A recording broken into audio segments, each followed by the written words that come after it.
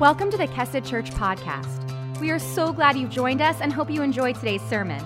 If you'd like to find out more about Kesed, you can head to kesedchurch.com or find us on Facebook. Good morning, church. Good morning. We are awake. This is exciting. Good morning. I don't know if you guys know me. My name is Pastor Chris. My name is not Pastor Chris. My name is Chris.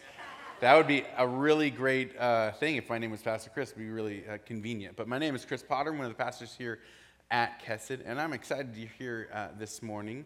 We are going to jump into our series called The Quickening in just a second. But before we do, we want to celebrate this weekend. This is Memorial Day weekend. And it's really easy, and I think a lot of us, even on social media, really easy to just jump right into our barbecues and our celebrations and our day off and everything else. But it's a day that we celebrate for a reason. Growing up, there was a sign on my parents' wall, a plaque, and it said the name Prentice B. Boykin Jr.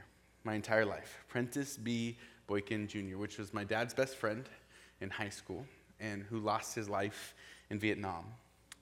And I'm thankful that there was this name, this plaque, this reminder that the freedoms that I experienced, and I didn't realize it at the time, but over time now I think I do a little bit better, the freedoms that we experience as a country and as a people and as a community, those do not come without sacrifice. And so this is a weekend that we celebrate that. So I'd just like to pray over that as we begin today. All right. Heavenly Father, Lord, we thank you for this day. We thank you for this time. And before we begin on our work this morning, we stop and we see and we acknowledge that there are those in this room that have experienced what Memorial Day is all about. We have lost loved ones. We know friends and family that have lost loved ones. And so may you this weekend enliven our hearts to see the stories of those that have served in the military, those that have been affected by those experiences, and may you be close to those where this weekend isn't just about a holiday or a barbecue, but it carries a weight to it. And so we stop and we celebrate that together as a community. We thank you and we love you. In Jesus' name we pray. And everybody said, Amen. Amen, everyone. So we are in the second week of our series called The Quickening. And basically, Danny started this series last week, and we're going to continue it on today. And before we jump in, let's do just a little refresher on what that means. All right. The word quickening means to excite, stir up, awaken, animate, activate, incite, galvanize, instigate, inspire, kindle, fan, refresh, strengthen, invigorate, reanimate, reactivate, revive, revitalize, resuscitate. All right? You're all on the same page now? A lot of words? Psalm 119:93 says this, I will never forget thy precepts, for with them thou hast quickened me. A quickening is also a medical term when a mother begins to barely feel the first flutterings of life inside of her. This is a quickening. And so what struck me this week is as we get together and we study God's Word, this book right here is a collection of quickenings. It's a collection of stories of humanity over time interacting with God and wrestling through that. And we are blessed to lay witness to the stories of those that share through these interactions that they have with their Creator, where they're quickened, new life is brought. Sometimes new life is a glorious and a beautiful thing, and other times it's a hard thing and it's well fought for. And so this series is about that. Now, Danny did it last week and I'll do the same. This is an invitation for you. So you don't have to participate in this. You can just watch it. But to participate this in the Kesed community, to participate in this over the next few months, will mean that you pay close attention to where God may quicken you, where he may stretch you, where he may be growing you. Years ago, when I was a brand new youth pastor, I made some friends with some people that planted a church in New Zealand. And so I went over there to visit them, and the goal was to have a week of vacation, and at the end of the week, I was going to preach at their church. And so I don't know if you guys have ever traveled overseas before, but sometimes you're a little bit tired afterwards. And so got on the plane here, flew through LA, then over to New Zealand. I can't remember, 14, 15 hours, 5 movies later, right? We got there, and then when we got there, we had to wait for our friend to come, and then there's a 3 or 4 hour drive from the airport back to their house. And so I was tired, didn't sleep on the plane. Any of you that can do that, Lord bless you. I wish I knew how. I can't do that. So I was tired. And so we get to where we're going, which is my friend's. We go to her mom's house because she's got this beautiful lunch prepared for us. And have you ever been in this place before where like you're trying with all of you, but you're too tired to like care at all, right? And so all my pretense of like I'm gonna put on this face right now, like I'm so blessed to be here, is like gone from my face, right? It fell off my face first, and now it's just nowhere in my body, and I'm trying everything I can. My eyes are drooping. I'm tired, but I'll never forget the experience. We sat down, right? We sat down, and this wonderfully loving mother looks me in the eyes, and as I'm really tired and just want to go to sleep, she says, "So, what's God doing in your life?" Right? And I was like, first of all, I don't know how to answer that. I just want to, I want to be like, He's directing me to a bed. That's what I want right now. But that's always stirred in me because I remember I showed up as this kind of like preacher, spiritual authority, and this wonderful woman asked me this question, and it's always stirred me and even convicted me. I didn't have an answer. I could tell you what I was doing. I could tell you the stuff that I was trying to accomplish. But when she just looked me in the eyes with love and just said, "Tell me what's going on in here. Like, what's He doing? How is He moving you forward? How is He quickening you?" I didn't have an answer for that. And so this series, the goal is that we would move toward this and that we would move away from not knowing what that is and that we'd pay really close attention to just what God is doing in our lives. Today, we are going to be talking about the subject of faith. Each week, we're going to be talking about a subject, and that comes with it a symbol. Last week, Danny talked about the idea of being unmade, and that was symbolized by a broken heart. And this week, we're going to be talking about faith, symbolized by praying hands. Now, how you see faith says a lot about how you see God, right? Let me say this again. How you see faith says a lot about how you see God. The way in which you're to interact. When I say the word faith, whatever that invites you into a behavior or the way in which you're to show your faith in this world, that actually says a lot about who you think God is and His character and His nature. About 15 years ago, at this very place, I was going to Clark College. Any Penguins here? Yes. A few. Some of you are like, I guess. I was a Penguin, right? I was going to school here at Clark College, and I was a brand new baby Christian, right? Brand new baby Christian. So I came with all the excitement and all this stuff and all the God's doing stuff in my life, and I don't understand why you guys haven't all just changed the world and told everybody about Jesus yet, but I'm going to go do it. That was where I was at, right? And so, but I didn't know very many Christians at all, and I happened to know the girl that sat right next to me in one of my classes. She was a Christian, right? And one day I got to class, and she wasn't there yet, and right before the class started, she came in like a huff, like just kind of putting her stuff down and everything. And you know that kind of way that people will put their stuff down where they really just want you to be like, what's going on, right? But they won't actually say it, right? And so I was like, what's going on? And she was like, oh my gosh, the entire way here, I was on E, right? I was just praying that Lord would give me enough gas, all right, to get here. All right? And again, this is naive baby Christian Chris. So I was like, is that how it works?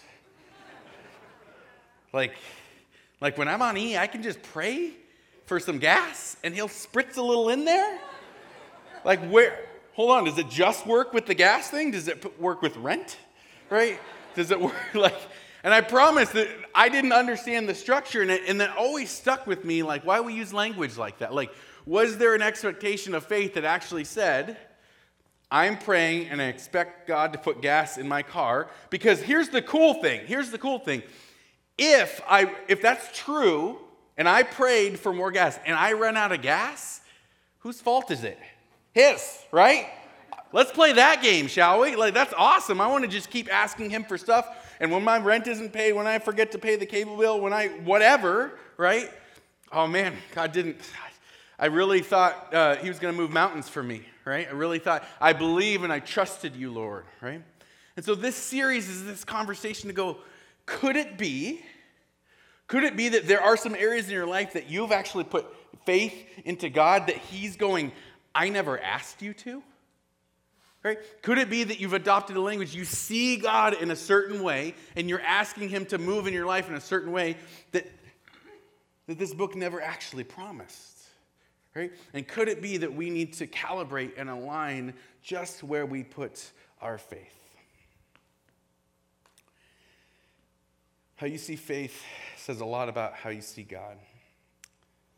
When the dust clears and in the quiet of your own heart, what kind of God do you believe in really? When the dust clears and in the quiet of your own heart, what kind of God do you believe in really? This series is about slowing down enough to answer that question. I am blessed to be in an awesome Rooted group, one of our discipleship ministry here at Kesed called Rooted, and we are in week 8 right now, and I'm in this great group. And one of the people in my group, my good friend Carla, a couple of weeks ago, she brought a book that was near and dear to her heart to our Rooted group. And it was a book that was like 40, 50 years old of children's prayers, like literally like their prayers. And I thought it was so special. I wanted to share a few of these with you as we look at how do we interact with God in a way that we're not just sharing with like a system or a religion, but we're actually talking to a person. And I think kids are probably a really good place to start with that. So I wanted to read a couple of these to you. Dear God, count me in. Your friend, Herbie. Dear Mr. God, how do you feel about people who don't believe in you? Somebody else wants to know. A friend, Neil. Dear God, I love how like the last one was all straight, right? And this is like kind of really, and then this one's not, and you'll see by the end of it why. Dear God, I wrote you before. Do you remember? Well, I did what I promised, but you did not send me the horse yet. What about it? Lewis. I like Lewis. Lewis is like me. Dear God, if you do all these things, you are pretty busy. Now here's my question. When is the best time I can talk to you? I know you are always listening, but when will you be listening hard in Troy, New York?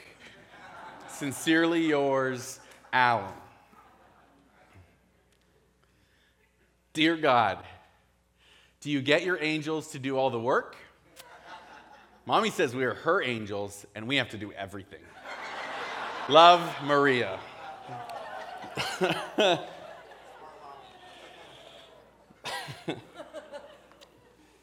My hope is that we would develop a faith that is not so much defined by what we believe, but in whom we trust. See, these children that are writing here are writing to a person.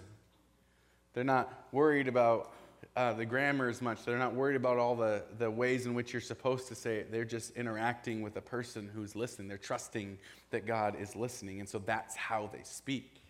Right? They haven't been bogged down by a lot of the rules that we have around here of when you get to say what you say and can I do that right now and what's acceptable. And so my goal today is a little bit of a returning to that, an honesty with our God. To do so, we're going to dive into a story that we generally don't tell in May, right? Into the beginning of what many of us would call the Christmas story, right? I want to give a little bit of background for this, and we're going to read a little bit of the text. At the beginning of the book of Luke, you see these two interactions that two different people have, right? You have Zechariah and you have Mary. And both of these people are visited by the angel Gabriel, right? And Gabriel comes and he comes to Zechariah and Zechariah is a priest, so he is like the orderly one, right? If anyone knows all the rules and what to do, he's literally burning incense as the angel visits him. He knows what to do. Angel Gabriel comes to him and tells him that his wife is going to be with child. Now, for any of us, this would be a really exciting thing, but he's up in years. His wife is up in years. And so this is not an expectation that they have. This kind of blows them away. And this angel says a lot of wonderful things about this young baby that they are to name John and about the things that he will do and experience in life. And Zechariah responds with a few words, right? And we're going to put them up here. It says, Zechariah said to the angel, How can I be sure this will happen? I'm an old man now, and my wife is also well along in years. Which, by the way, really good husband stuff. I'm old, she's well along in years, right? Then the angel said, I am Gabriel. I stand in the very presence of God. It was he who sent me to bring you this good news. But now, since you didn't believe what I said, you will be silent and unable to speak until the child is born. For my words will certainly be fulfilled at the proper time. So this is one response. And then later, about 6 months later, this angel Gabriel comes and visits Mary. And we know this story really well. And says that you're going to be with child, Mary, that you are blessed on this day. And Mary, in her young age, is like, wait a second, I'm getting married, and that whole baby thing happens after marriage. I don't know a lot, but I know that, right? And so, but she has a very similar response that I think you're going to see the difference of. It says this. And Mary asked the angel, but how can this happen? I am a virgin. And the angel replied, the Holy Spirit will come upon you, and the power of the Most High will overshadow you. So the baby to be born will be holy, and he will be called the Son of God. There's these two different responses that happen. Zechariah says, how can I be sure this will happen? And Mary says, how can this happen? Only a few words different, but miles apart. The first posture says, cool, I'm going to stand right here until you give me a little bit more evidence, and then I'll start my walking in your direction. And Mary sits in anticipation and probably fear, and is like, how are you going to do this? Right? And what these stories are telling us is that we have this two ways that we can respond in faith. Right? There's a difference between faith and certainty. As I was studying this week, it was really beautiful that, and I'd not seen this before, that the opposite of faith, you know what the opposite of faith is? I thought it was doubt, right? But the opposite of faith is actually certainty. The opposite of faith is certainty. Now, this is hard for us because a lot of us who grew up in different churches, this was not exactly the message that we were given. It was the more certain we were of different dogmas and doctrines and religious things and the way that we ordered our theology, the more that we could show that and share that, and the more that we came to church with God is good all the time God is good, right? That is our posture. That is what we do. That showed to this world, right, that I'm certain, and that means my faith is big, right? I have a big faith. The way that I show that is with my certainty, right? There's a problem with that, is that it's not biblical. We see story after story in the Bible of a person, right?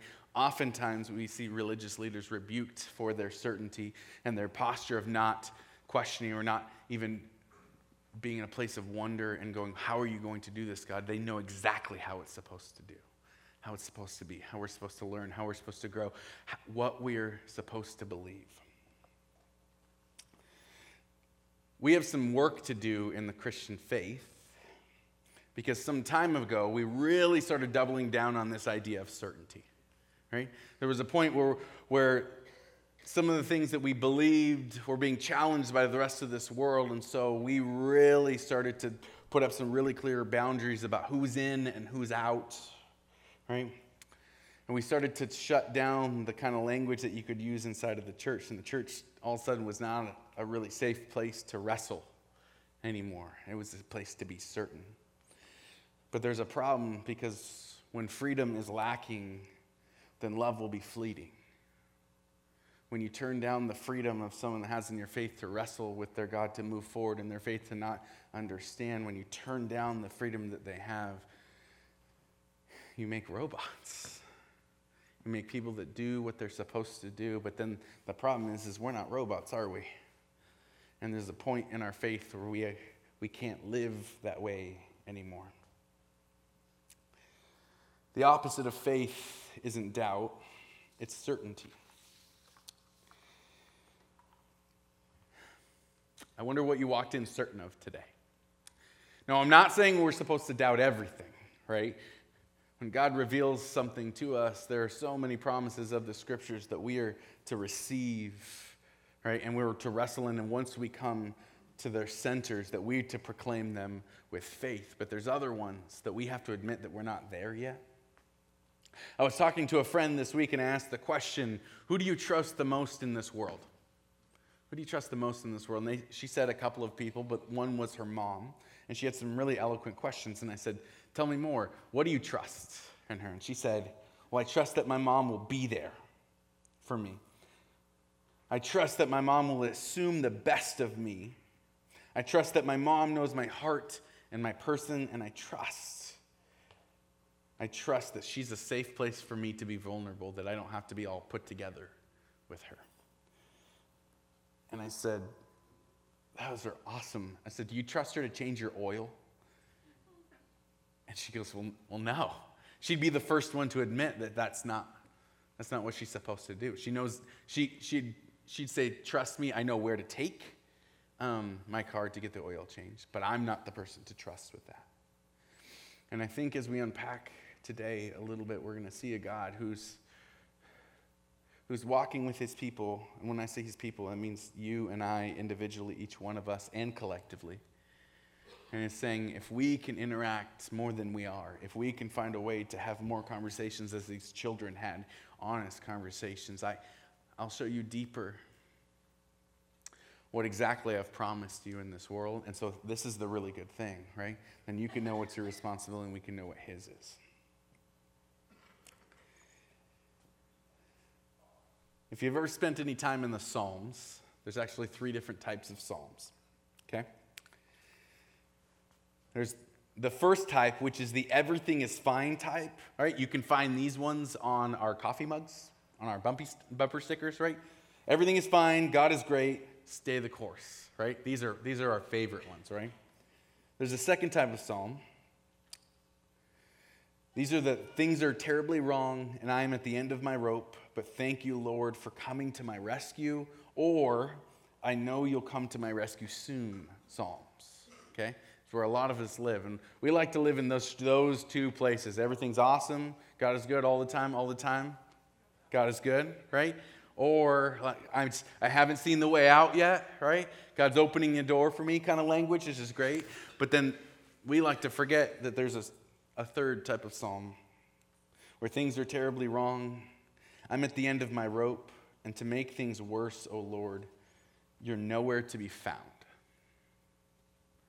So what do we do when we get there?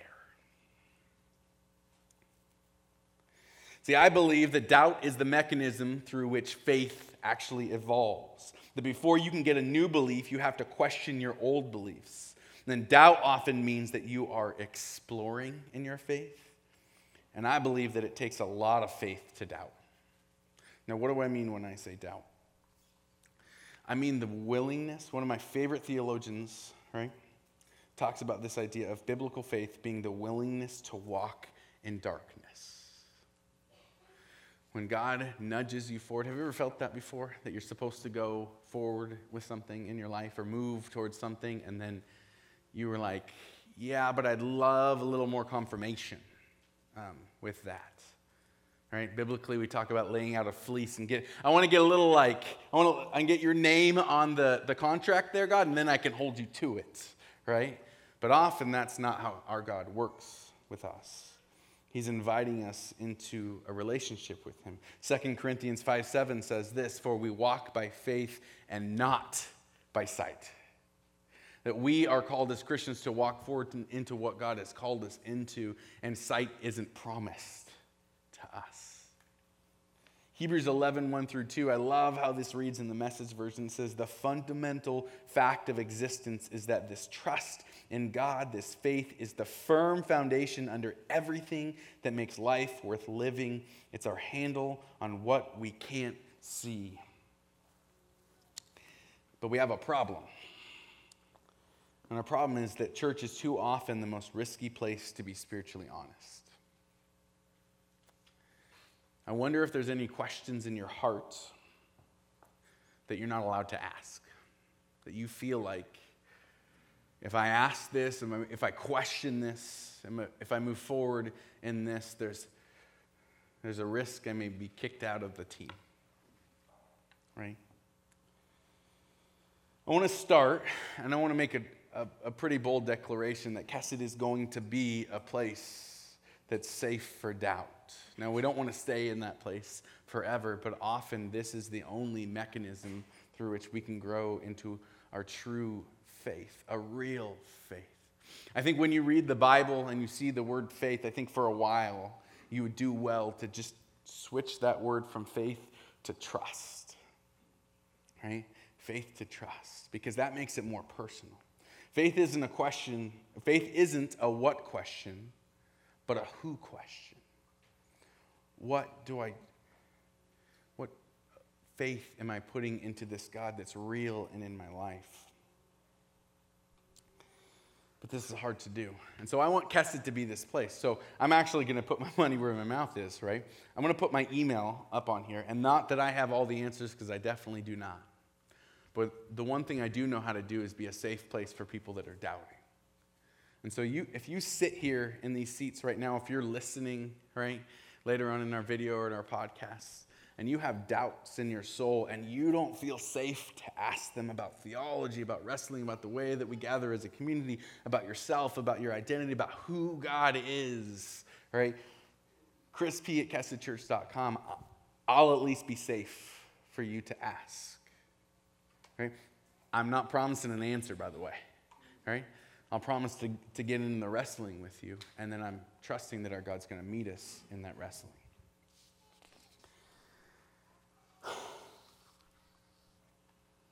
Now let me tell you why I feel safe to do this. I came to faith at 21 years old. I've shared my story a bit before. And I was passionate, and I dove into every ministry and everything that I could possibly do. And within 2 years, I was a pastor, which, by the way, shouldn't be what happens. But I had all the passion, and I had all the time that I gave, and I had everything else, and I cared, and I had a big heart, and so I dove right in, and I did exactly what you're supposed to do as a Christian. I attended all the Bible studies. I did all the stuff. And then the other thing you're supposed to do when you're in church was I found a beautiful young woman, and I married her, right? And we had a beautiful young boy. And I did this whole church thing, and I was a youth pastor, and I was going to hospitals with kids, and I was showing up to games, and I was doing all the Christian stuff. But I had this marriage that was very turbulent, incredibly turbulent. And never for 1 second did I doubt that God would heal that marriage. I told everyone, right? When there were rocky times, I'd tell everyone, God is going to heal this marriage. I trust it. I believe it. I have faith in God, right? And I threw that out in front of me as if I declared it, right? Some of us do that. I declare it in Jesus' name that this is going to happen. This marriage will be healed. And all the faith, all the trust, all the whatever you're supposed to do as a good Christian.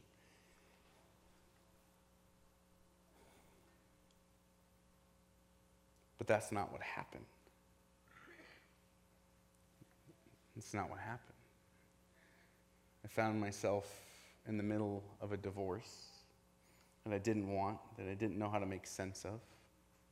And a few weeks after I learned that was happening, I was blessed to end up, because I didn't know how to make sense of it. I went to the beach with family and was kind of in a state of shock and not sure what to do. And one of the days that we were there, I asked my mom, and I got up really early, and I said, hey, can you watch my son? I'm going to go to the beach, because the beach has always been a spiritual experience for me. Just always been. I look at the ocean, and I'm reminded how small I am. I'm reminded that there's a God that put all this together, right? That I'm not capable of doing that. And so I drove to the beach early in the morning, and there's nobody out there, and it's kind of foggy a little bit, but you could still see. And I went, and I took my shoes off, and I just walked barely to where the waves were just touching my toes and my feet just a little bit. And I did the good Christian thing. I prayed the first psalm prayers, and I said, I don't know what's going on, God, but you're good. You're good. I trust that you're good. And then the more I stayed there, I turned into the second psalm prayers, and I was like, God, I don't know what's going on. I trust that you're going to give a way out. But as the water came in and I felt it on my feet, there was this thing rising up inside of me, knowing that that wasn't honestly how I felt. And with a bit of boldness, and I think at this point I would call bravery now, I looked up and I looked at the ocean, which represented this creator God that I loved and that I trusted. And I yelled, do your job. Because I trusted him. I was doing my job. He was supposed to do his job. I was loving teenagers, and he was supposed to come in and zap this marriage back to where it was supposed to go. But he didn't. He didn't. Now, over the last 5 years of my life, I've realized he never promised he would. I searched, I promise. I tried to find a promise there. He never told me he would. And I put a responsibility that was on me onto him. And he has been so gracious and kind over the last 5 years to teach me that. To teach me clearer and deeper just exactly what he has promised for my life and what exactly he has called me to participate in, and that we are to co-create this beautiful life together. And the one thing that he's told me is through this time, through this doubting, that has become more and more safe, which is why I want to create a space for others to wade into those really, by the way, really shallow waters, right? He's reminded me that no matter how deep the doubting is, when I trust that he's listening, I'm held. That I am held. That there's so many stories in this room of people who trusted God to do something. And then it didn't happen, but because we learned to be good Christians, we've never gone to that next level to actually tell him how we feel, because we think that we're going to get kicked off the team if we do so. I can just share from my own testimony that wasn't the case for me, that I was given all the jerseys. I was invited to all the parties that God didn't. I actually found God in that space, right? I went from being a do-it-all, like a do-goody Christian, to actually like a human being.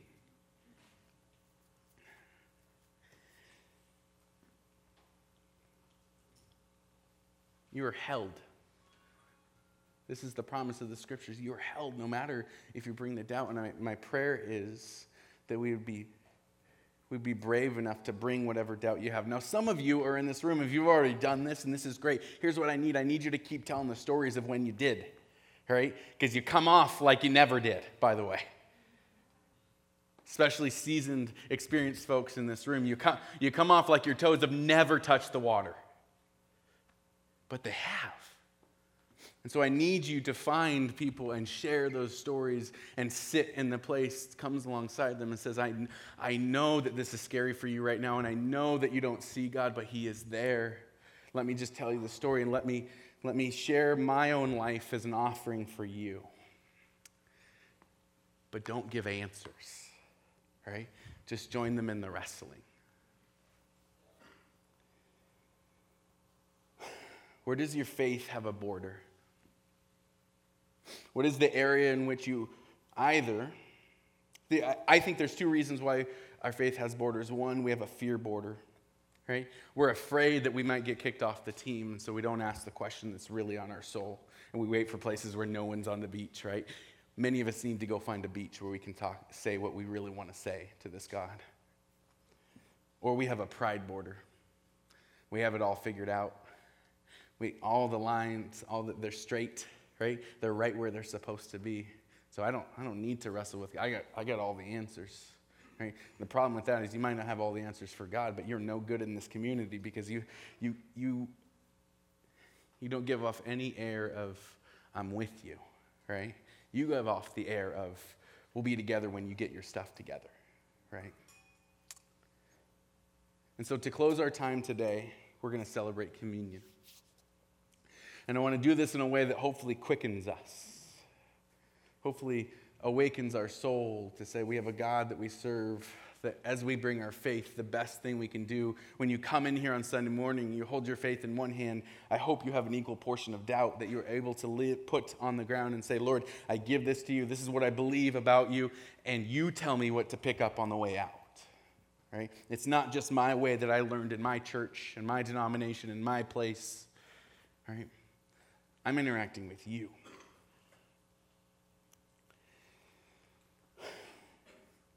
In 1 Corinthians, Paul, speaking about Jesus and about the way in which we celebrate communion together, he says this, "For I received from the Lord what I also delivered to you, that the Lord Jesus, on the night when he was betrayed, he took bread, and when he had given thanks, he broke it, and said, 'This is my body, which is for you. Do this in remembrance of me.' And in the same way, also he took the cup after supper, saying, 'This cup is the new covenant in my blood. Do this as often as you drink it in remembrance of me. For as often as you eat this bread and drink this cup, you proclaim the Lord's death until he comes.'" And again, I'm not going to let you just go into what you've always done when we do communion. I'm going to challenge you a little bit. What is Jesus asking when he says, "Do this in remembrance of me"? What is he calling you to do? Is your job just to remember that he existed, that there are stories where there's this guy, Jesus, and he healed and led some disciples? Do we just remember that he was? Right? I think it might be something deeper than that. I think he knew that when we take the bread and we take the drink, that we are to open ourselves up and participate into something deeper and say, "Lord, what are you doing in me? What are you doing in my life? What are you moving me towards? What are you nudging me towards? What are you moving me out of? What are you calling me to?" So I wanted to read something to you, and then we're going to receive communion together that maybe requires you to look a little bit differently at this. And what I'm asking is you to find yourself in this. When Jesus says, "Do this in remembrance of me," could he be saying, do to others what you would have them do to you? And so place yourself in the shoes of others. Open your heart to understand people from different beliefs, convictions, countries, and even political parties. Do this in remembrance of me. Love your enemies and pray for those who persecute you. And see the humanity in the faces of those that have wronged you. And seek not to get even, or even merely to tolerate them, but instead lift up their needs to your Father in heaven. And do this in remembrance of me. Do not store up for yourselves treasures on earth. Stay aware of how much time and energy and anxiety is spent on material things. Rest in the fact that we are merely managers of everything that we have and freely give. Do this in remembrance of me. Do not exalt yourself or your perfectly ordered beliefs and theology. Stay in wonder and a posture of learning and childlike curiosity, and do this in remembrance of me. Do not worry about your life. Realize there is a difference between awareness and anxiety, and anxiety robs the blessing of what is present right now. Realize that you are empowered by the Holy Spirit to not live under the power of worry. Do this in remembrance of me. And love your neighbor as yourself. Love your neighbor and love yourself. And in so doing, allow God's liking us to reach the place where it seems impossible to like ourselves. And do this in remembrance of me. My prayer is that you would find yourself in that. I know that there's an invitation there somewhere. So I'm going to pray. Our team's going to pass communion. Our team's going to lead us in worship. And your job is to take communion when you feel ready. But don't miss this opportunity to doubt. It's a really freeing thing. Heavenly Father, Lord, we trust you. We trust you. We receive this communion together as a family in remembrance of you, but we recognize that remembering may be different for each one of us, but we invite it in, Lord. And so in this time we seek you, we move towards you, and we know that we are held. In Jesus' name we pray. Amen.